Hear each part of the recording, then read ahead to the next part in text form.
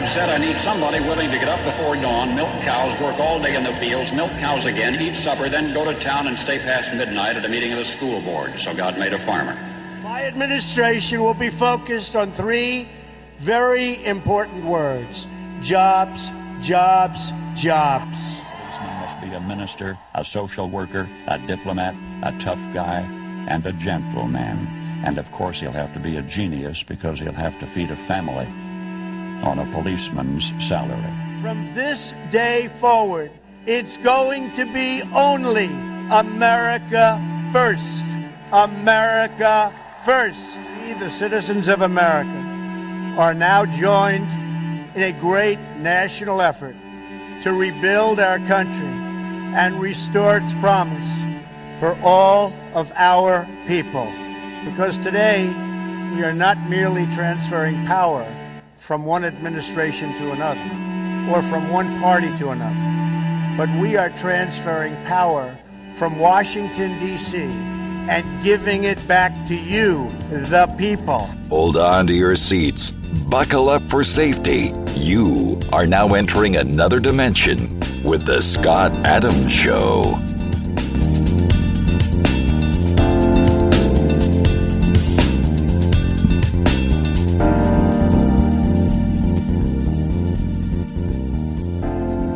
And that's right. My name is Scott Adams. You're listening to the Scott Adams Show. I want to thank everybody for tuning in today. And, you know, I'm getting the sense that if no matter what happens in this war in Ukraine, I'm getting the sense that we're not going to win. I mean, the globalists are going to win, but the people are not winning. And I think it's because I think that's where we're heading is where the globalists have intended us to head all along. And they're pulling all the purse strings, they're pulling all the policy strings, and they're controlling just about everything that there is to control. And one way or the other, I mean, because they've been negotiating with Russia, and there's a lot of misinformation coming from the West. And there was a lot of fair warning about what was going to happen in Ukraine. And what Russia did was very predictable. So for the globalists to act like they're surprised at Russian aggression is just a smoke and mirror operation. It's just wow, Putin's worse than we actually thought he was. He's crazy, but he's not. He sees the bioweapons right off of Ukraine as an existential threat. He sees the right off of Moscow as an existential threat. But more importantly, he sees the emergence of globalism, this one world order, this new world order. He sees this as the real threat to Russia. It's sort of like if you have an adversary, if you have a competitor in a market, and they merge together. So you're the big you're the big store. You know, you're the big store. You've been there the longest, and you're pretty much in control of your town in terms of that whatever product it is that you're selling. And then another little store comes in. You say, "Well, that's a cute little store." Kind of makes me think of I was going to use a bad metaphor, actually. It's not probably accurate. But it kind of makes me think of, a lot of things. But, that store becomes part of a bigger store. And they get bought out. And next thing, because they're doing some really creative things. And next thing you know, that store is now posing an existential threat to the store that was just riding high, sitting pretty, sitting in the catbird seat. And so that's the kind of thing that was going on. And now that store is becoming, gaining in the market share, is becoming the more likable store. And in the case of globalism, I think that what happened was everything was going fine. United States was in our lane, just like I said last week about the reason why Japanese bombed Pearl Harbor was one of the many reasons, but one of the reasons was that they needed to expand their empire. They needed more resources. They needed more land mass. I mean, they're sitting on an island, and they didn't have enough resources, and they didn't want to be dependent on China and other countries because they were enemies of Japan. But Japan had a stronger military. They were more industrialized. They were more advanced. So they saw themselves as dominating. So they wanted to go into their neighboring countries, whether it's China, Mongolia, whoever, and basically get them before they become all too powerful. It was like a preemptive measure. And at some point, they decided the only thing that would stop us is the United States. So let's take out the Pacific Fleet. We bomb Pearl Harbor because the United States isn't going to have the stomach for two wars.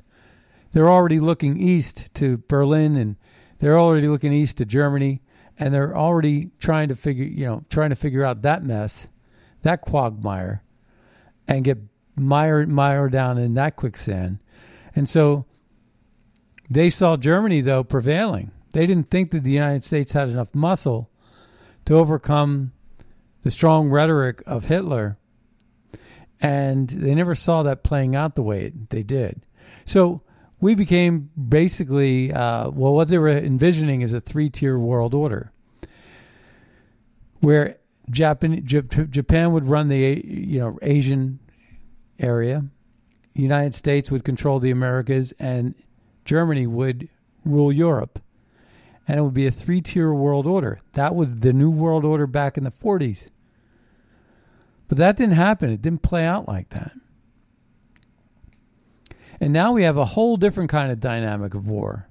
It's not so much with bullets and bombs and missiles as it is with social media, censorship, and a whole bunch of, propaganda. But nevertheless, when they've been talking about a new world order, I think even George Herbert Walker Bush, the older, 41, I think he didn't even, when he uttered those words, a new world order, not a war of the jungle, I think he even I don't think he could possibly understand the way the dynamics of the war and how it would play out in the age of big tech. But that they control. They control big tech. They control big media. Who controls the CNN? Who controls MSNBC? Who controls these gaslighters, these fake news merchants? Who controls them?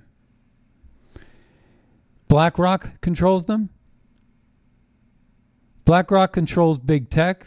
BlackRock controls Silicon Valley.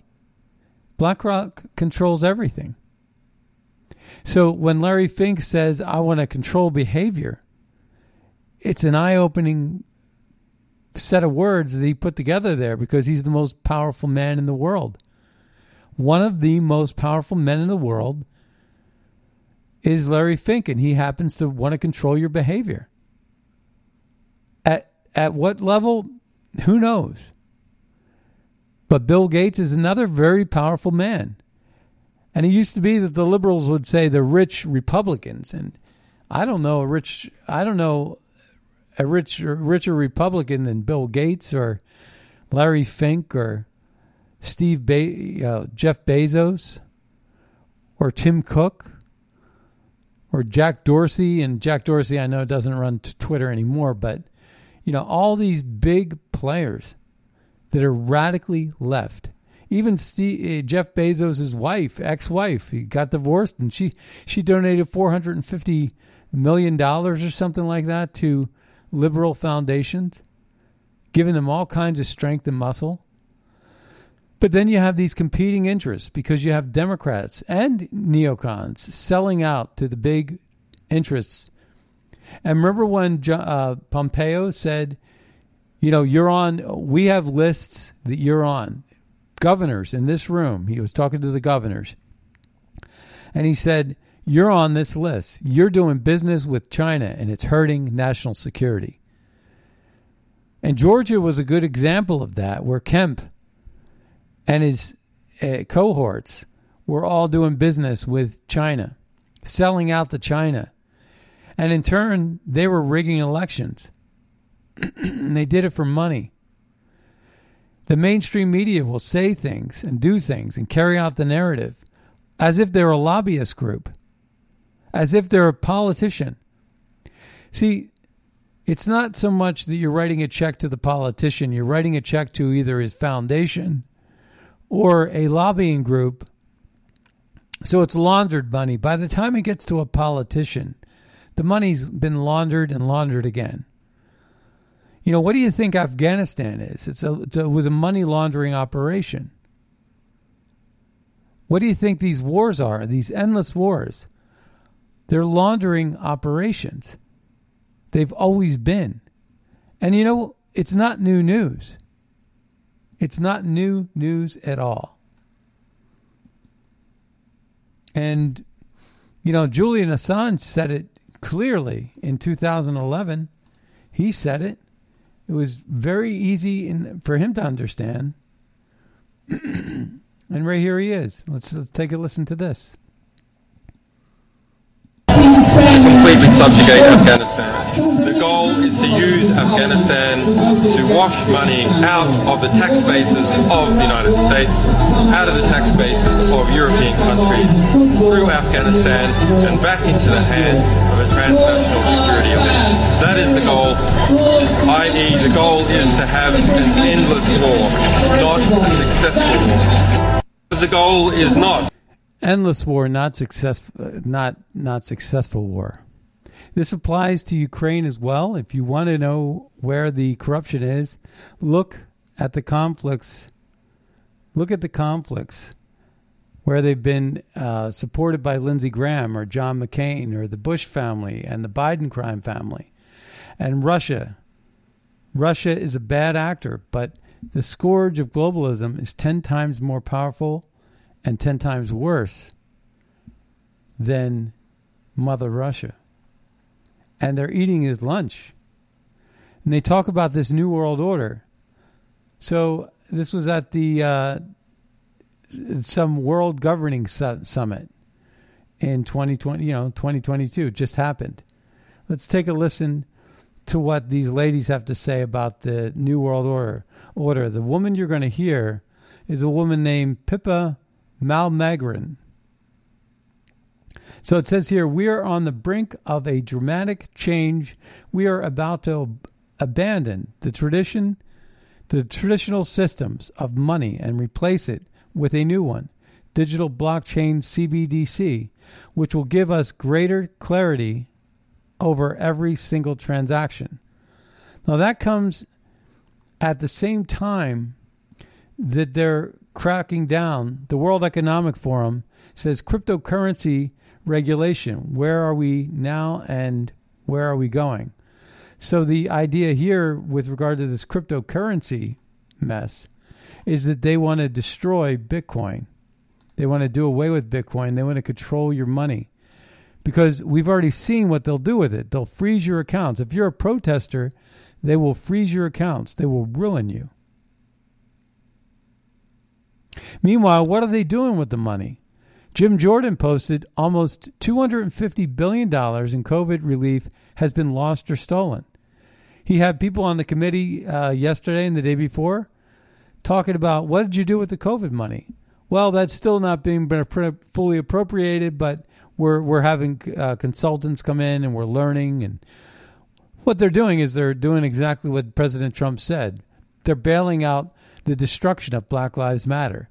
All those cities that were destroyed need to be built back up. They're using COVID money. All those bailouts that Gavin Newsom needs because he keeps on spending more money than they have, they get it from the federal government. So people in Ohio and Mississippi have to pay for California's extravagance. It's absolutely insane that they're getting away with it, but they're getting away with it and they've been getting away with it. Let's take a listen to, again, Pippa Malmgren, a globalist and in search of a new world order. Australian diplomat at one point about this. Here we go. Well, it may be a bit late for that. I remember talking to an Australian diplomat at one point about this break between the U.S. and China and said, both sides are going to say, whose team are you on? And he said, our job is to make sure the question never arises. But the question has arisen. And so I think we have to go deeper. And it's not about the U.S. versus China. It's about what underpins a world order is always the financial system. I was very privileged. My father was an advisor to Nixon when they came off the gold standard in '71. And so I was brought up with a kind of inside view of how very important the financial structure is to absolutely everything else.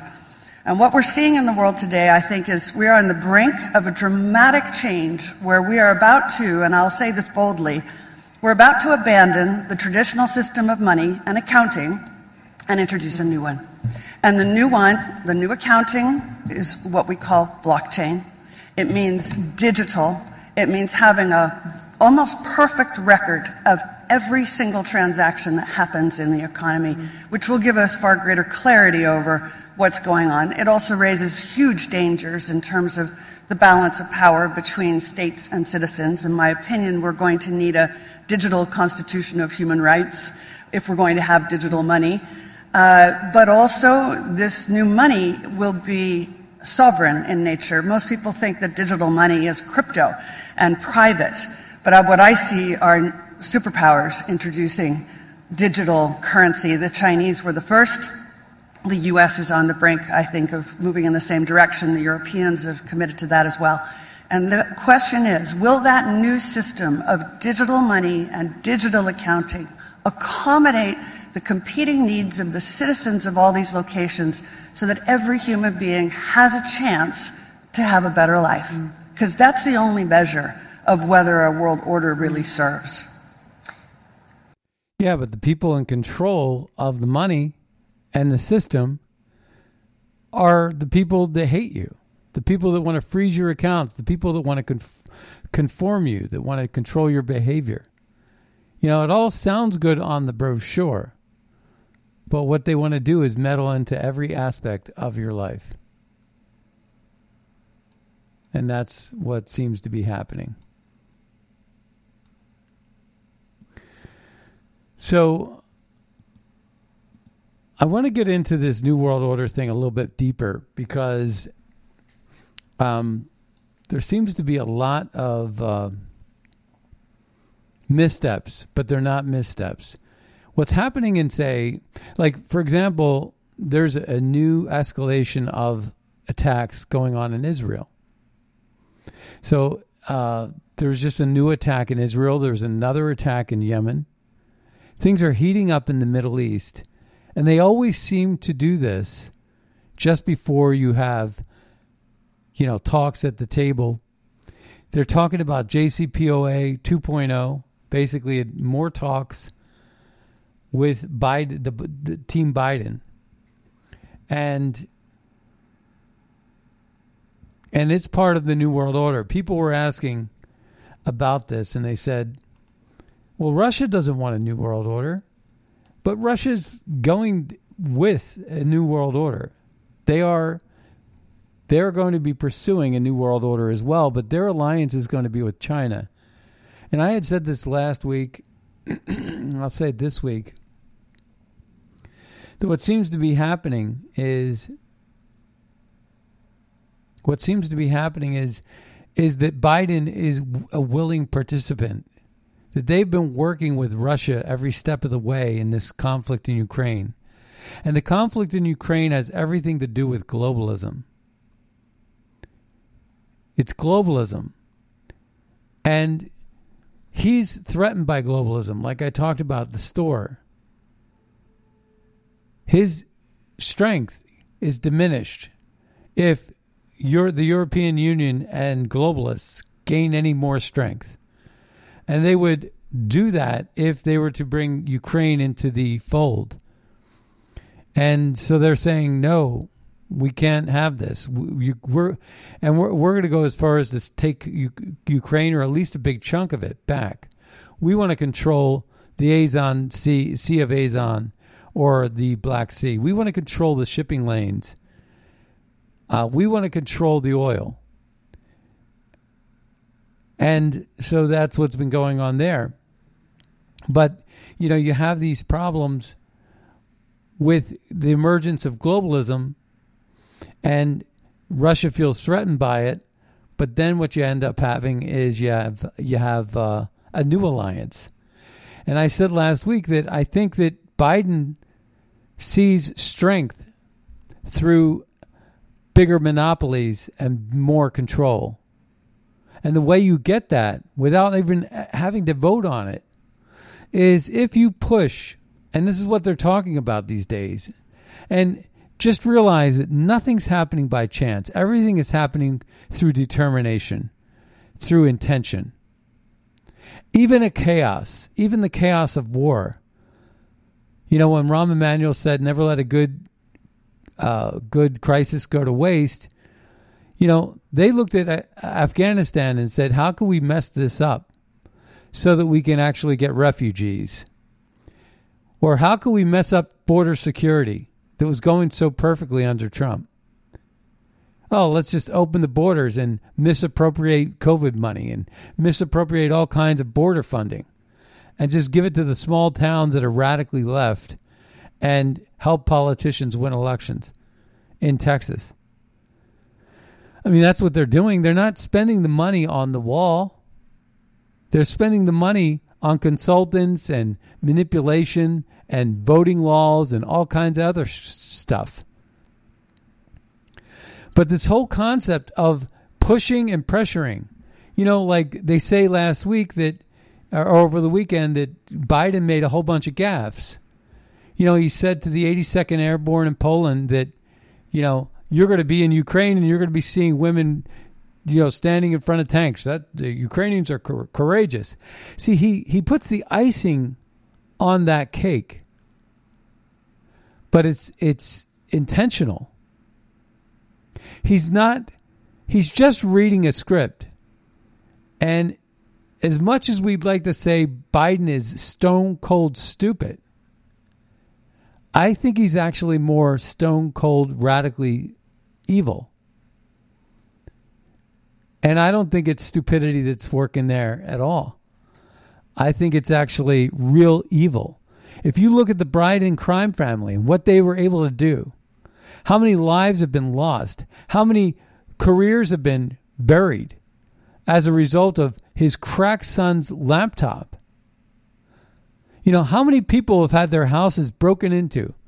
We're going to play a clip here shortly about what our Department of Justice and January 6th and this kid that committed suicide as a result of getting sentenced or being put into a place where he was going to get a bigger sentence and said he just couldn't handle it. And he checked out. But, this whole thing about these gaffes, we're regime change. He's poking the eye of the Russian bear. He doesn't want a peace settlement, is what I'm saying to you. For months leading up to the Russian aggression, Biden was saying there's nothing we can do. Russia could move right in. Almost as if he was setting cheese on a mouse trap and luring the mouse in, saying there's nothing we can do. Please come in. I mean, there's nothing we can do to stop the mouse from eating the cheese. And it's a mousetrap. And so he's setting these traps for Putin. Putin, and I've been saying this for weeks and weeks, and if you recall, and I said, I think Putin's mistake is he's stepping into traps. They were going to try to pin a nuclear explosion on Putin. They're going to try to pin chemical weapons on Putin because they got the biolabs. Basically, it's a huge laundering scheme and a cover-up of their crimes that have been going on in Ukraine for decades. And Lindsey Graham and John McCain and all these neocons were working with the military-industrial complex, procuring contracts on the black market, and making investors like Mitt Romney or a lot of other super rich people that hobnob with the senators, they were guaranteeing a return on investment. And they put up seed money to get the ball rolling, get the manufacturing going, and get the shipping going. They got friends who were senators like Mitch McConnell or even Crowley, the guy that lost his seat to Ocasio-Cortez. They own huge shipping companies. And it's done through the ports. And the senators who control the ports get elected. I'm telling you, it's so corrupt.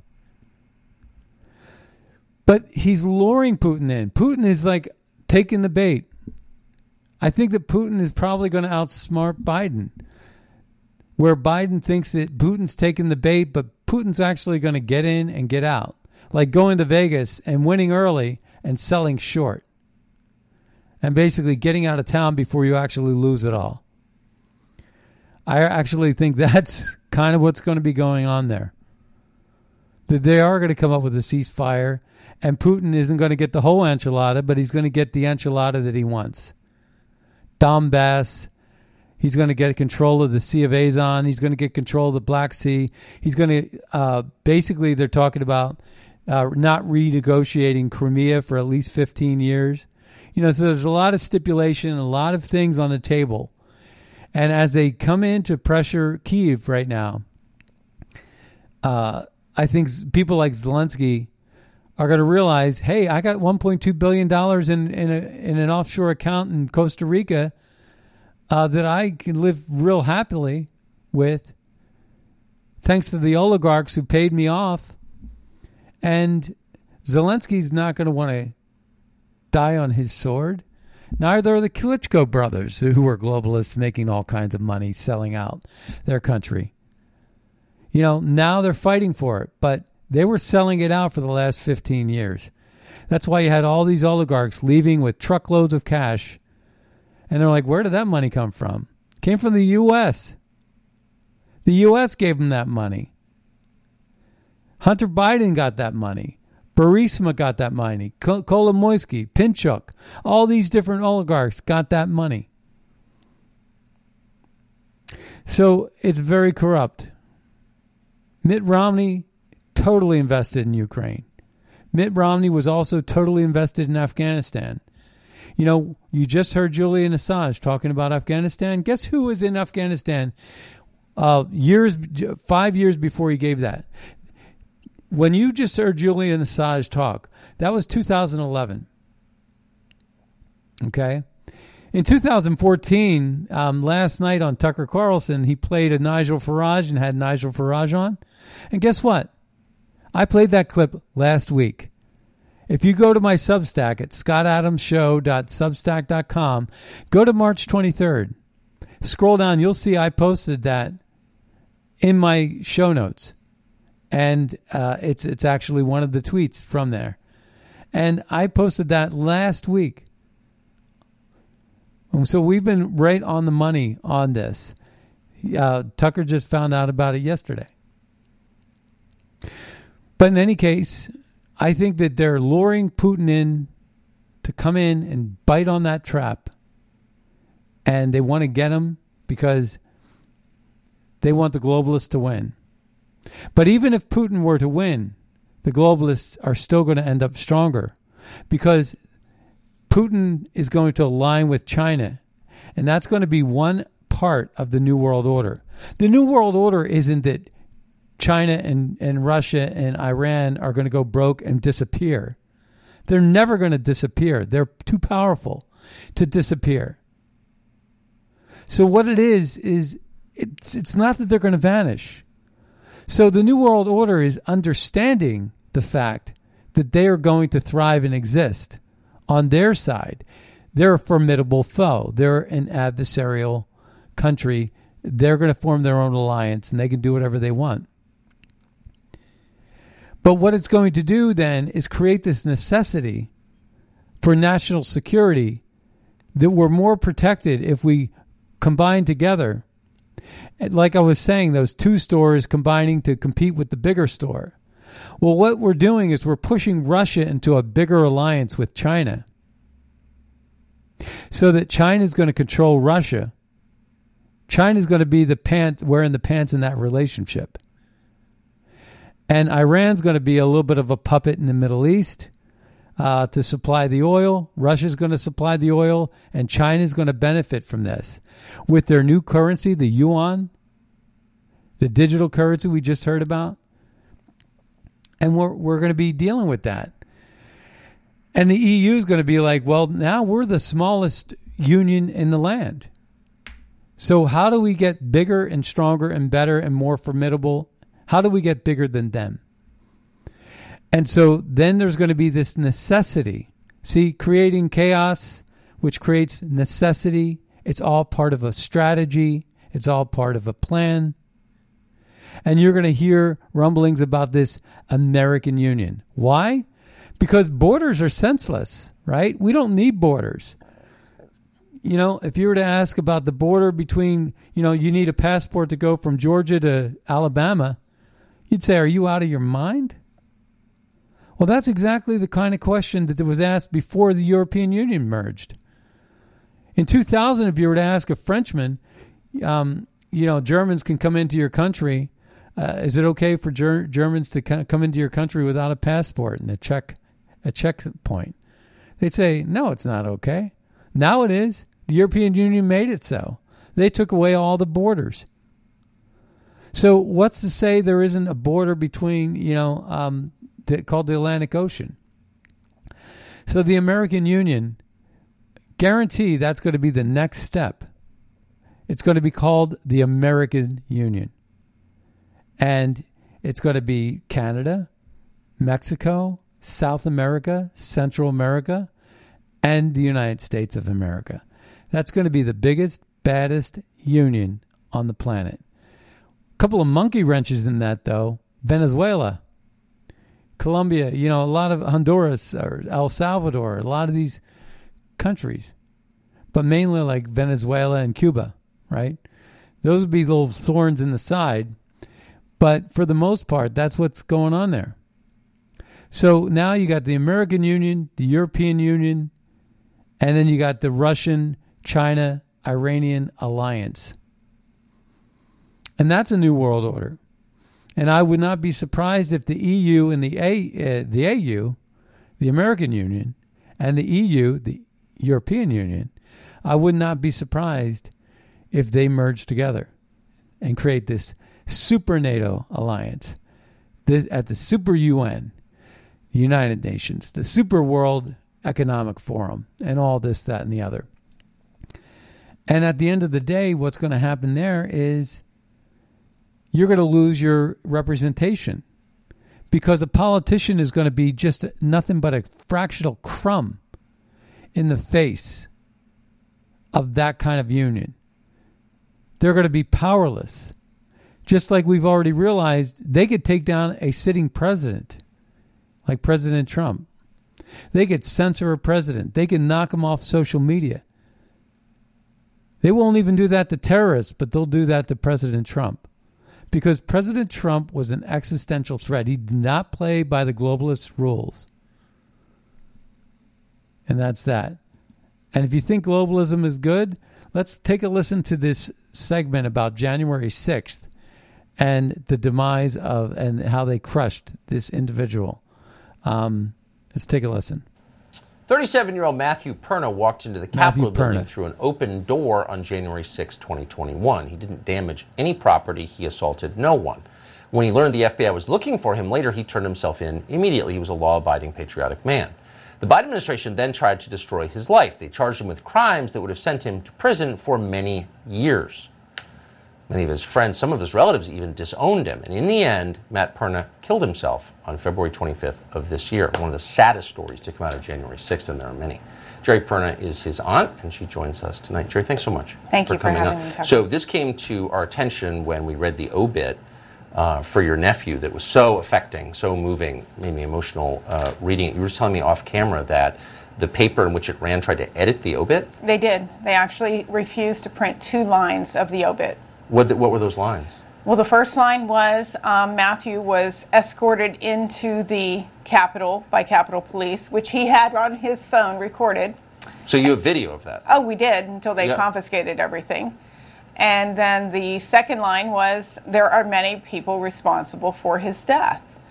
And they refused to put either one. They said we had no proof of either. The newspapers? The newspaper did. So even in death, he was not allowed to tell his story? Exactly. Okay. So that kind of sums up the level of injustice that we're dealing with here. What was the Justice Department trying to do to your nephew?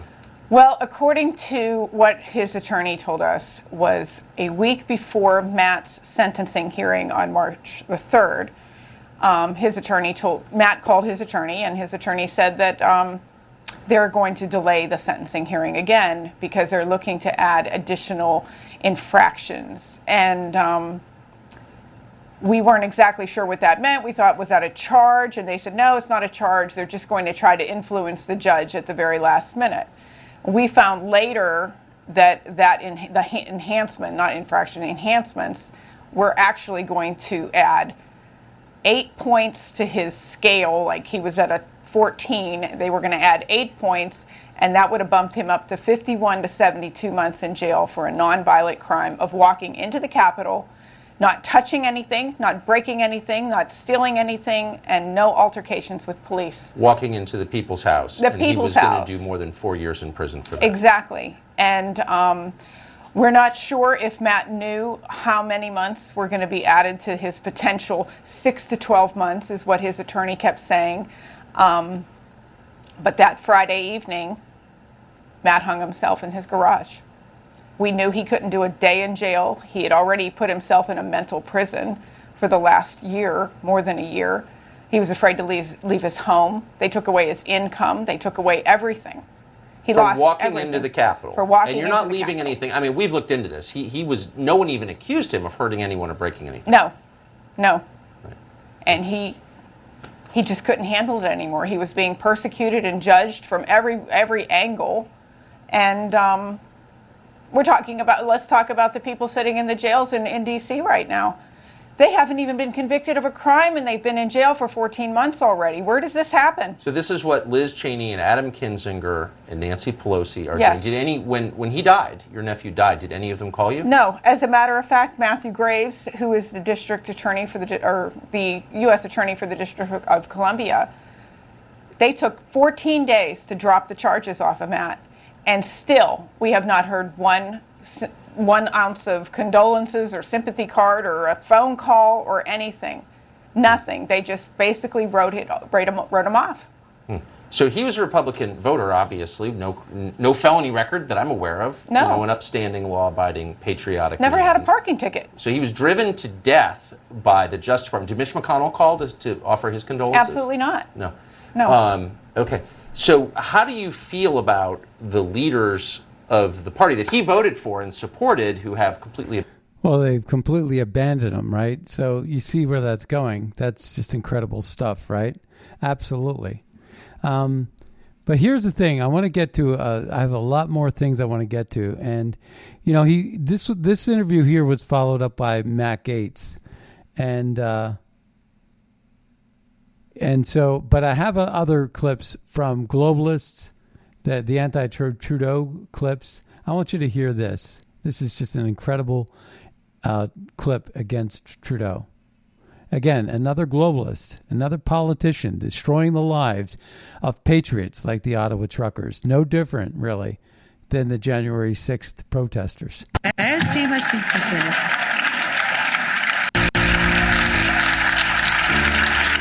Thank you. Based on Article 195, that it would have been more appropriate for Mr. Trudeau, Prime Minister of Canada, to address this House according to Article 144, an article which was specifically designed to debate violations of human rights, democracy, and the rule of law, which is clearly the case with Mr. Trudeau. Then again, a Prime Minister who openly admires the Chinese basic dictatorship, who tramples on fundamental rights by persecuting and criminalizing his own citizens as terrorists just because they dared to stand up to his perverted concept of democracy should not be allowed to speak in this House at all. Mr. Trudeau, you are a disgrace for any democracy. Please spare us your presence. Mr. Trudeau, you are a disgrace for any democracy. Mr. Trudeau, please spare us your presence. Thank you. I love that. I'm going to get through a couple more of these. There's a few more things I need to get through that I want to drive home. I've started following a couple of different resources that have just been really enlightening on this new trajectory in the quest for this new world order. And I want to start with something that was written in February 11th by Mark Dubowitz. And he says, with Putin set to invade Ukraine, your periodic reminder that Putin's representative has been dominating the Iran talks in Vienna, with Mali and the Europeans following his lead, that should end well for U.S. interests. So there's a lot of U.S. interests going on here. And then Michael Arizani follows that up in February 11th, and he says, the Ukraine crisis has exposed another flaw in President Biden's Iran strategies. Washington is engaging with China and Russia as they have similar interests in terms of Iran, when the truth is that they have been working with Iran to undermine the American-led world order.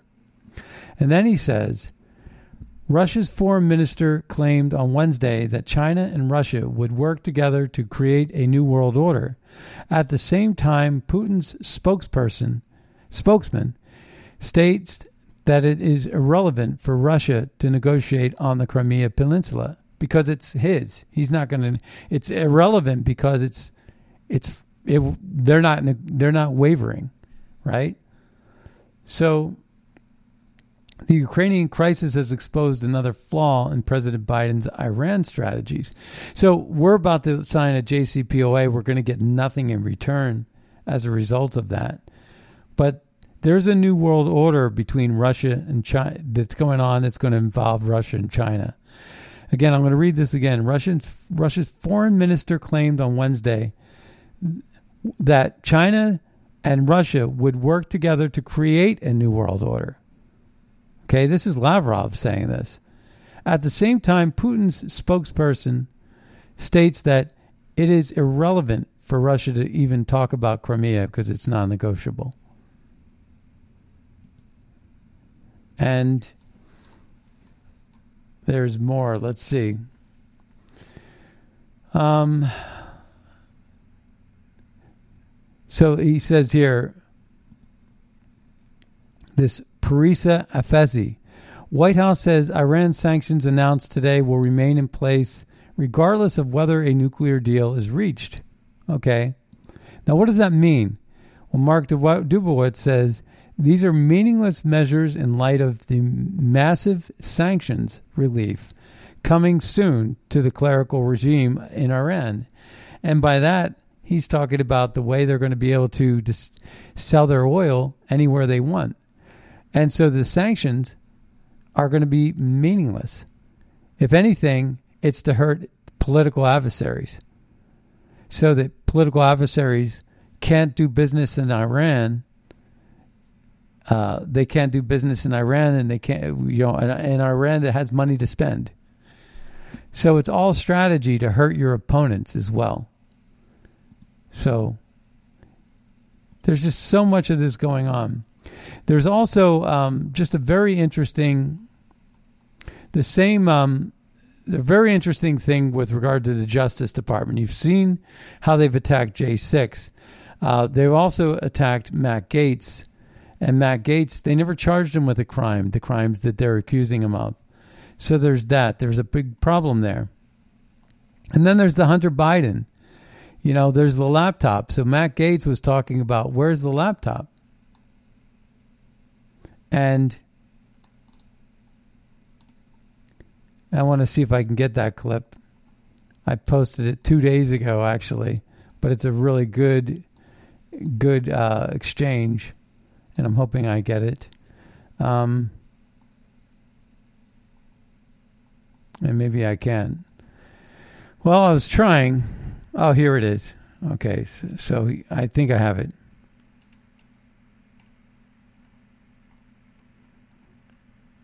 Should have had this lined up better, but I didn't. So let's take a listen to this one here. This is the Biden's Office of Management and Budget Director admits the $1.9 billion in appropriated funds for the border wall is going towards community consultants. Now, this is something I talked about earlier. There was $1.9 billion that was in this most recent omnibus bill that's been carried over to finish the border wall. Is this administration going to finish the border wall? Just so we're clear, the $1.9 billion wasn't rescinded. New money was not provided. The administration had a policy asking Congress to rescind that funding. In 2021, Congress did not. But Congress did not provide additional money. And we are spending, as GAO has told this committee and others, that OMB, the president, the administration is acting within the bounds of the Empowerment and Control Act, and we are spending, obligating prudently. So this administration just continues to withhold the $1.9 billion that was appropriated several Congresses ago that has stayed in the account? Thankfully, GAO has agreed that we are obligating prudently under the law. And what are you obligating it to? Because you're not doing any construction. So are you just paying people to hold the rusting materials? No, we're actually doing environmental restoration, something that was woefully lacking. We're also doing community consultation. I think that's important to many of you who represent constituents. There you go. And community outreach, it's crazy. Here's Matt Gaetz using that time to actually find the audio clip I wanted to find. Let's take a listen. Sir, I'm not here to talk about the laptop. I'm here to talk about the FBI cyber program. You are the assistant director of FBI cyber. I want to know where Hunter Biden's laptop is. Where is it? Sir, I don't know that answer. That is astonishing to me. Has FBI cyber assessed whether or not Hunter Biden's laptop could be a point of vulnerability, allowing America's enemies to hurt our country? Sir, the FBI cyber program is based off of what's codified in Title 18, Title 18, Section 1030, a code which talks about computer intrusions, right, using nefarious intent. Well, you've talked about passwords here. I mean, Hunter Biden's password on his laptop was Hunter02. He drops it off at a repair store. I'm holding the receipt from Max Computer Repair, where in December 2019, they turned over this laptop to the FBI. And what now you're telling me right here is that as the assistant director of FBI cyber, you don't know where this is after it was turned over to you 3 years ago. Yes, sir, that's an accurate statement. How are Americans supposed to trust that you can protect us from the next colonial pipeline if it seems that you can't locate a laptop that was given to you 3 years ago from the first family, potentially creating vulnerabilities for our country? Sir, it's not in the purview of my investigative responsibilities.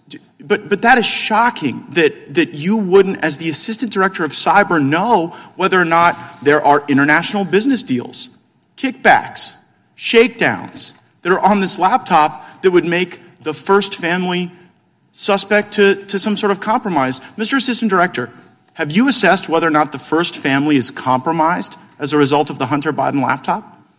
Sir, as a representative of the FBI cyber program, it is not in the realm of my responsibilities to deal with the questions that you're asking me. Has anyone at FBI cyber been asked to make assessments whether or not the laptop creates a point of vulnerability? Sir, we have multiple lines of investigative responsibility in the FBI. They're all available in public source. Well, I would think you'd know this one. I mean, I would think that if the president's son, who does international business deals, referencing the now president with the Chinese, with Ukrainians, I mean, have you assessed whether or not the Hunter Biden laptop gives Russia the ability to harm our country? Sir, again, We can do this back and forth for the next couple of minutes. I don't have any information about the Hunter Biden laptop or the investigation. But should you? I mean, you're the assistant director of FBI Cyber. By the block and line chart, no, sir, I should not. Who should we put in that chair to ask questions about this laptop that FBI has had for 3 years? Sir, I'm not in a position to make a recommendation who should say. So you don't have it. You don't know who has it. You don't know where it is. You're the assistant director. You know, earlier you talked about whether or not you were the Grant Hill or the Christian Laettner. It sounds like you're the Chris Webber trying to call a timeout when you don't have one. So I mean, who is it? Do you even know who has it? Do you know who we should put in that chair to ask these questions to? No, sir, I don't know who has it. Well, could you find out and tell us? You're going to have to give us briefings, thanks to Mr. Liu and Mr. Massey's question about whether or not the FBI was taking a $5 million test drive on the Pegasus system that was being used to target people in politics, people in government, people in the media, people in American life. So will you commit to give us a briefing as the assistant director of FBI Cyber as to where the laptop is, whether or not it's a point of vulnerability, whether or not the American people should wonder whether or not the First Family is compromised?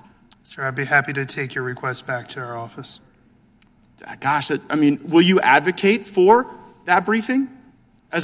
You will? I will be happy to take your request back to FBI headquarters. Unbelievable, right? Do you believe that this person works for you? This person, you're paying this person's salary.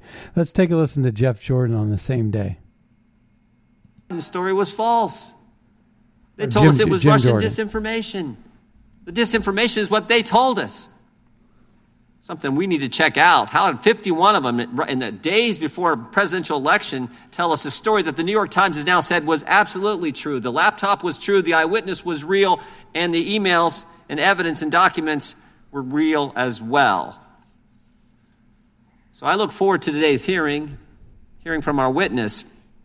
But I think a fundamental question we got to ask is, how do you trust the Department of Justice to protect us from cyber attacks when they've been spying on presidential campaigns, spying on parents, telling us Hunter Biden was Russian disinformation, and releasing the most notorious Russian cyber criminal we've ever had? Simple question I'm going to have for our witness is, why did we let him go? What did we get for that? What did we get? And so, the idea is this. I play those clips, and the reason why I play those audio clips is to just illustrate how ridiculous our Department of Justice is, our FBI. When we think about Las Vegas shooting, or when we think about the Pulse nightclub, and we think about all these other things, we think about Roger Stone's door getting broken down, or Paul Manafort, and all these different attacks on President Trump and the Russian hoax. And yet we live amongst these liberals that vote for this crap, this nonsense. It's absolutely stunning. And we're living in a world where the criminals are getting away with murder and the patriots are getting arrested for speeding and jaywalking. It's no world to live in. This is not America. We have lost our moral compass. We've lost our way. And that's a sad truth. And we see it on display. We see it on display at the Oscars, for example. Ask yourself this question. How would it, do you think it would be different at the Oscars if Ben Affleck were to go up and slap Jerry Seinfeld on the face? What do you think would happen then? I'm telling you, this basing everything on race and religion and gender and this whole thing that's going on with Disney and the non-binary and all this crap where they were trying to indoctrinate your children and taking away power from the parents. I'm telling you, it's a huge, huge Achilles heel for the Democrats. And, it helped Youngkin beat McAuliffe in Virginia. I'm telling you, it's a winning strategy. People are talking about it in D.C. Parents, when you mess with that, that's the third rail of politics now. I don't know what the third rail was before, but it was definitely this. So we have to start asking some better questions in Washington. Well, I want to thank everybody for tuning in to the Scott Adams Show, and be sure to check out my Substack over at Substack. scottadamshow.substack.com. We're going to be putting up the paywall on April 1st. And before that, though, if you can get your subscription in, you'll have automatic inclusion into the pay area, the premium area, until the end of the year. And that'll be that. Use Red State over at mypillow.com. And be sure to check out magapack.org and make a donation. Thank you. And we'll see you next time on the radio. Bye-bye, everybody.